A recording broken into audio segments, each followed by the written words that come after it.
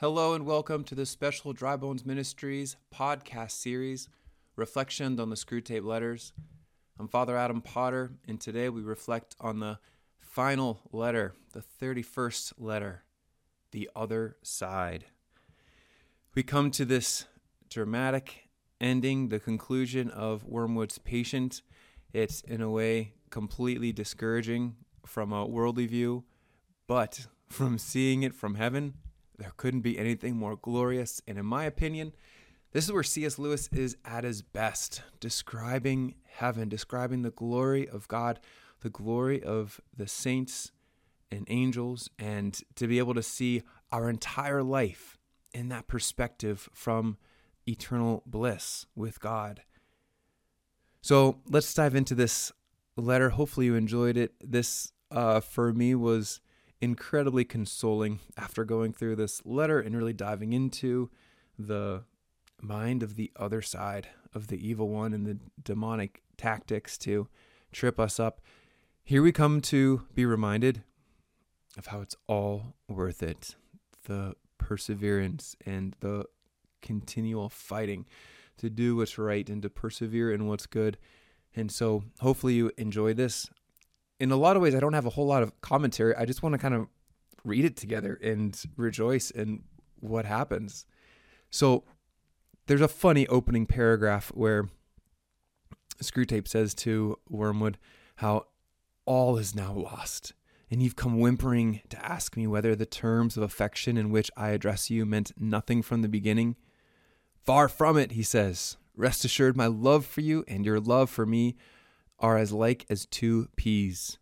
And then he says, I've always desired you as you, pitiful fool, desired me. The difference is that I am the stronger. I think they will give you to me now, or a bit of you. Love you? Why, yes, as a dainty morsel as ever I grew fat on. Do you remember the line from the last letter where he says, bring us back food or be food yourself?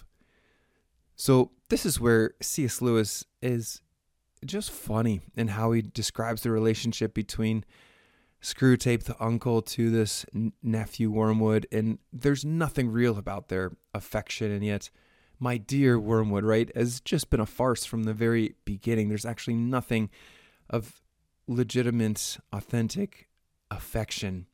Like two peas, gosh, yeah, who just can't stand each other, are bitter towards one another. The only thing that they can share a delight in is the destruction of the human person. So there's nothing close to love or affection. In the second paragraph, we have the description of how Wormwood has let a soul slip through his fingers. So if you didn't catch it, right, the story's over. The life, the worldly life of this patient has ended.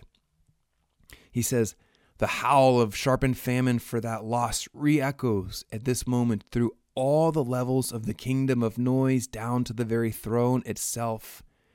Pause real quick, right? That he would describe hell as the kingdom of noise. We've already talked about noise as being the sound of hell. But yeah, how haunting, and to describe hell as the kingdom of noise. So to think about whenever this soul, Wormwood's patient, was finally lost and slipped through his fingers, that noise reverberated all the way through this kingdom of noise down to the very throne itself, that there would have been a shriek, a gasp, an utter cry of horror that God claimed the victory on this one to bring this soul to himself. How incredible, right? Think about it. So what happened? I guess we'll wait till we till Screwtape describes what happened, and just to think about how where does that agony come from? The agony comes from this final stripping, this complete cleansing. He describes the final cleansing as even being, in comparison, miserable whenever the demons see us even bathing ourselves in our physical bodies. That this, to take off the dirt and the slime and the filth from our clothes or even our own bodies, for them is just disgusting.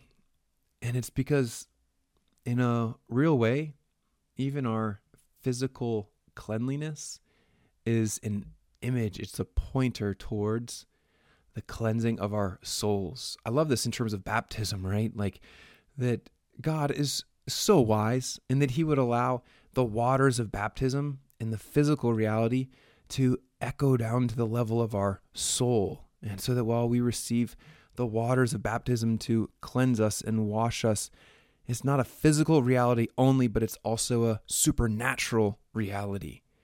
And there's an echo in that in every single load of laundry that we do, every single bath or shower. There's an echo of that. I've never thought of that, but something to, I guess, rejoice in. On the one hand, thinking about demons being miserable over our cleaning of ourselves, and even more so just heaven rejoicing. And then how much more in terms of a soul coming out of confession, being cleansed of all sins and being restored to that original innocence. Okay, how did it happen? What's the story? How did this person slip through Wormwood's fingers? He says that he got through so easily. No gradual misgivings, no doctor's sentence, no nursing home, no operating theater, no false hopes of life. It was sheer, instantaneous liberation. You just imagine that word being muttered with utter abhorrence. One moment, says Screwtape, it seemed to be all our world.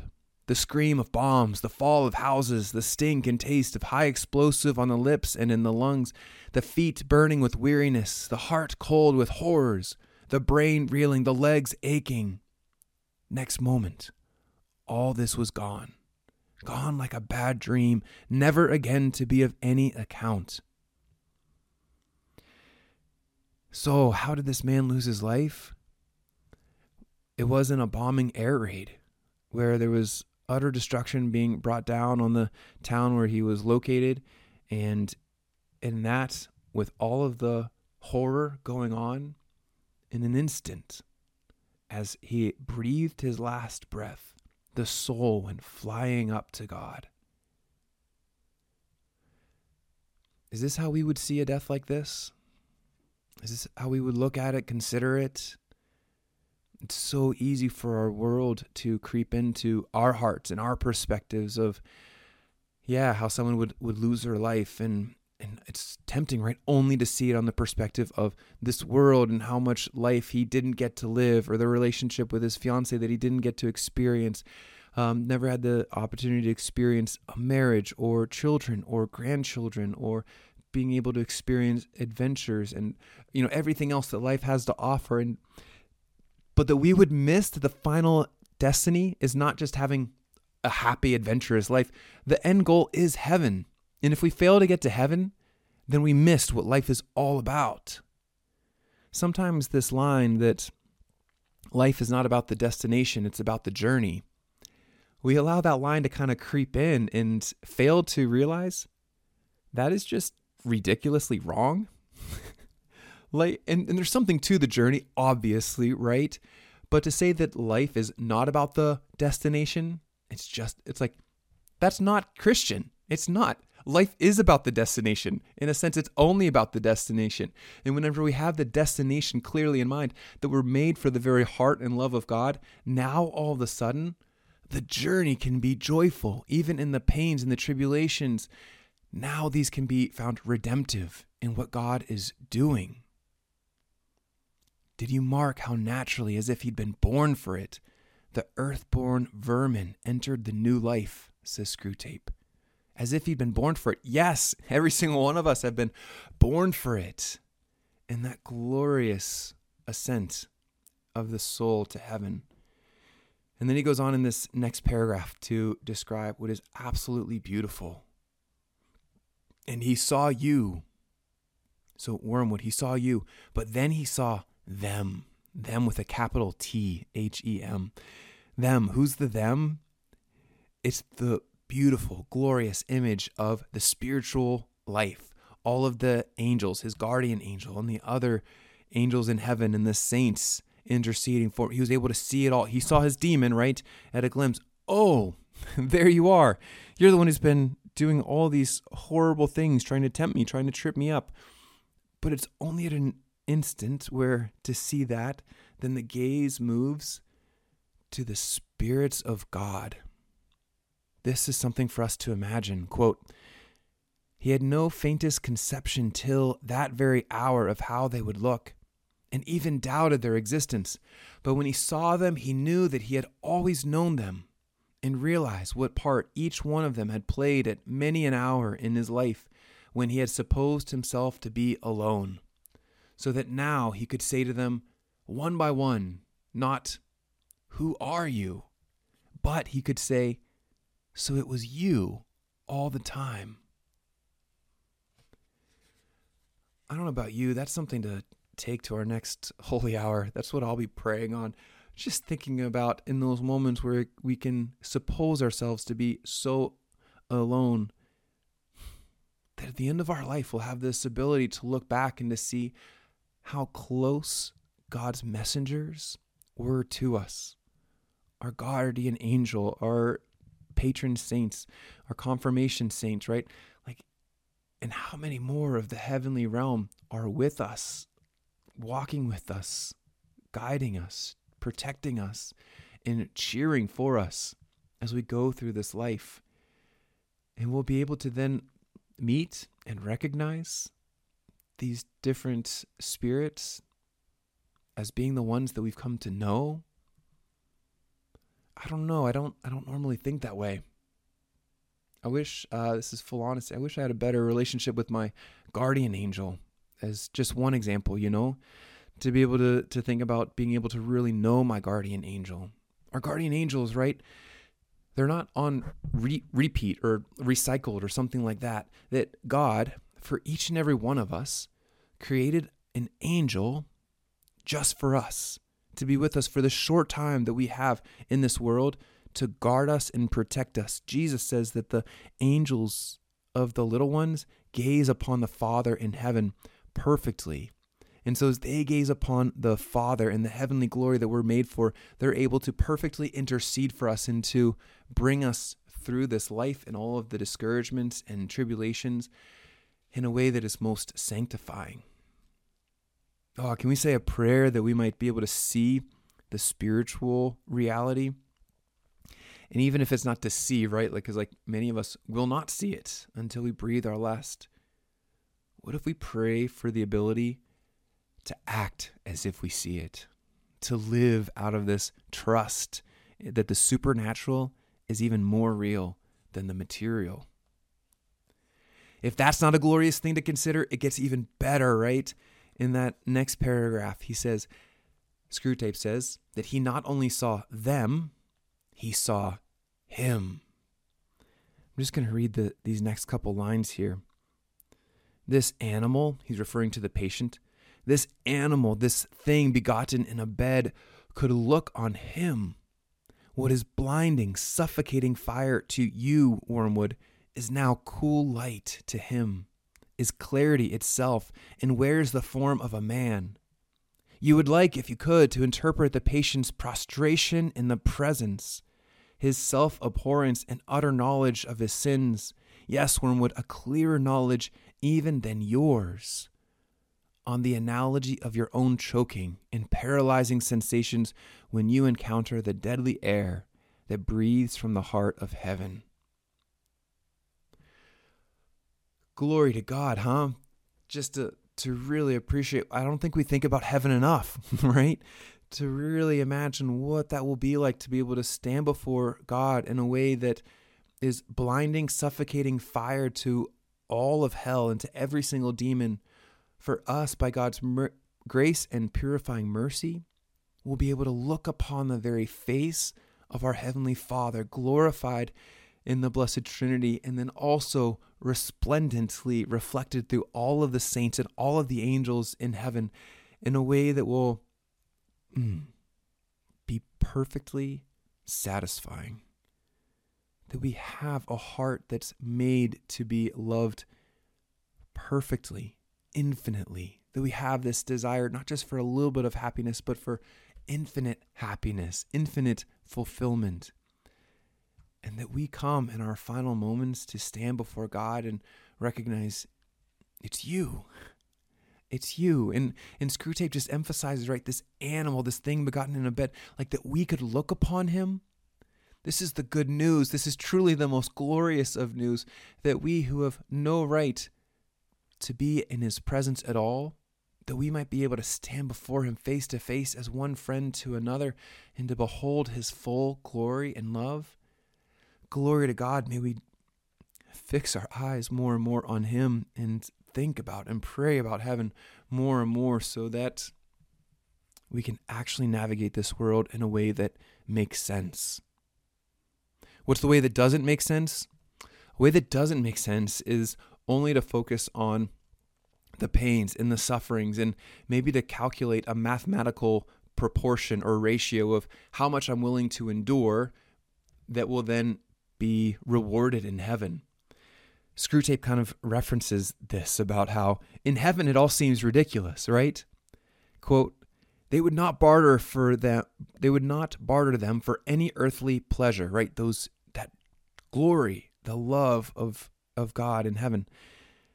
All the delights of sense, of heart, or intellect with which you could once have tempted him, even the delights of virtue itself, now seem to him in comparison but as the half-nauseous attractions of a rattled harlot would seem to a man who hears that his true beloved, whom he has loved all his life, and whom he had believed to be dead, is alive and now at his door.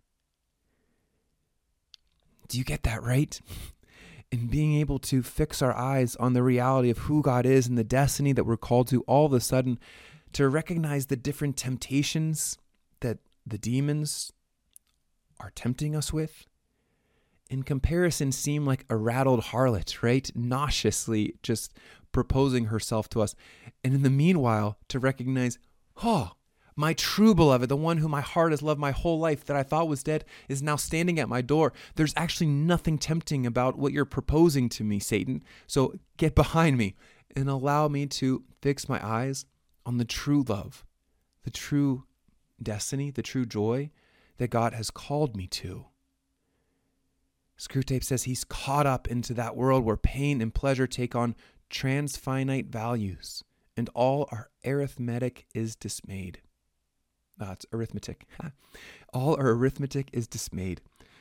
Right, so the arithmetic is to play this proportion game, this idea of the ratio of how much am I willing to suffer and to endure versus what's going to be the reward at the end.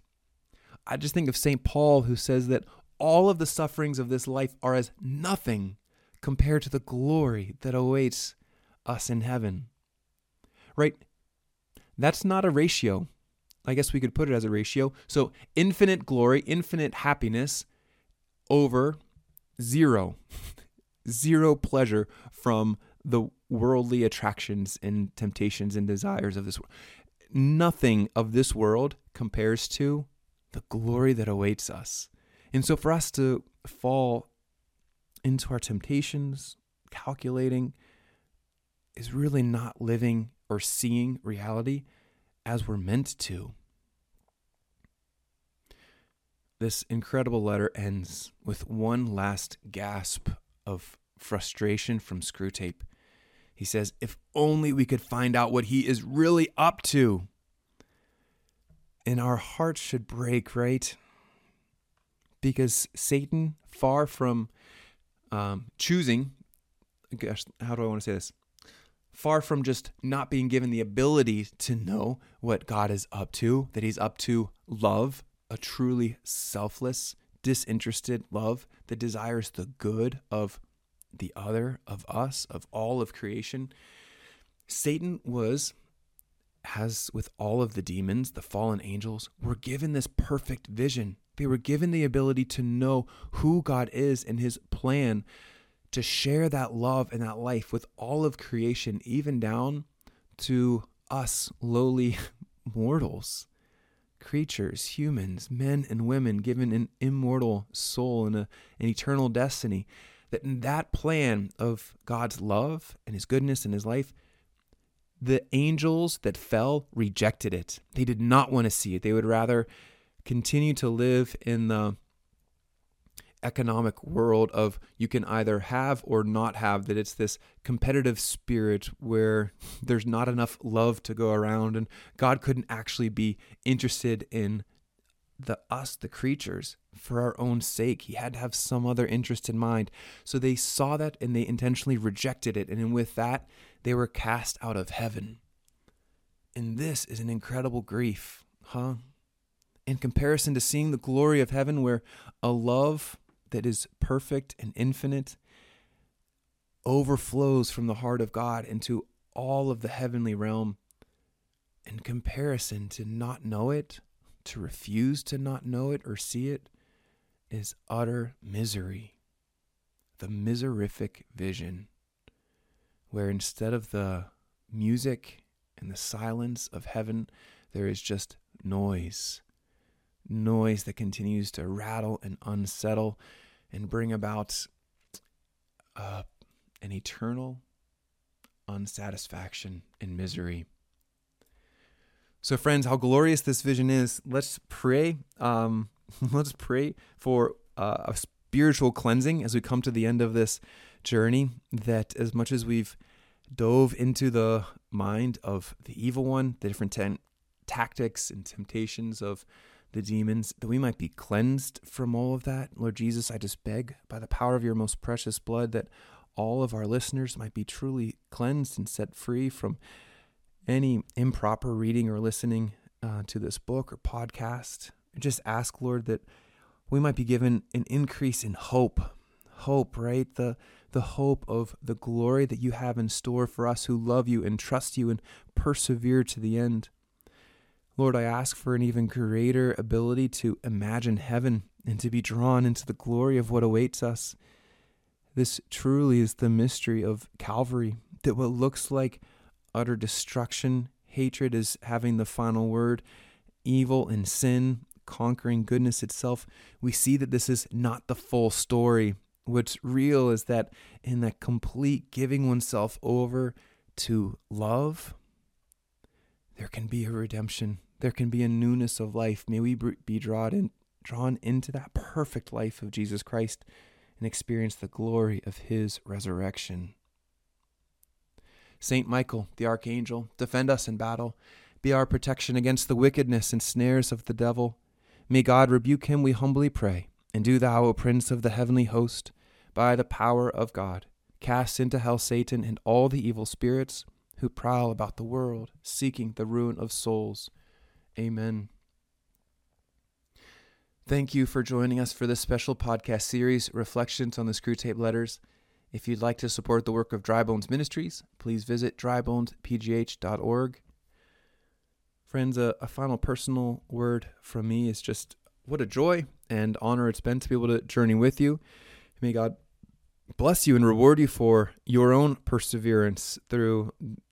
These were not easy readings. These were not easy concepts, but you gave yourself over for these last 31 days or more, as they were just being released during the weekday. So God love you and may God reward you. Allow this to bear great fruit in your own life. If you'd like to recommend this to a friend, if it's been beneficial, then please do, right? I just think C.S. Lewis has great insights for so many of us. And I know for me, I've been incredibly challenged. I've been incredibly enlightened and coming to just some different insights into my own perspective, my own dispositions to different things. And it's not easy, but I'm grateful for prayer, God's presence that I can run to and fall on my face before, and just to be able to receive his grace and to be reminded of who I am in that gaze of the Heavenly Father. I'm also grateful for confession. May we never get tired of running to confession, receiving the forgiveness of all of our sins and being reminded of the glory of his mercy, that there is no sin too great for him to forgive. The only unforgivable sin is us not trusting in his mercy, us not going to him for forgiveness. So God love you. God bless you. I promise to continue to pray for you. Please continue to pray for me that I might be a holy priest. And pray God that we might live our lives so as to merit an eternal reward and be with one another forever in the glory of heaven forever. God bless you.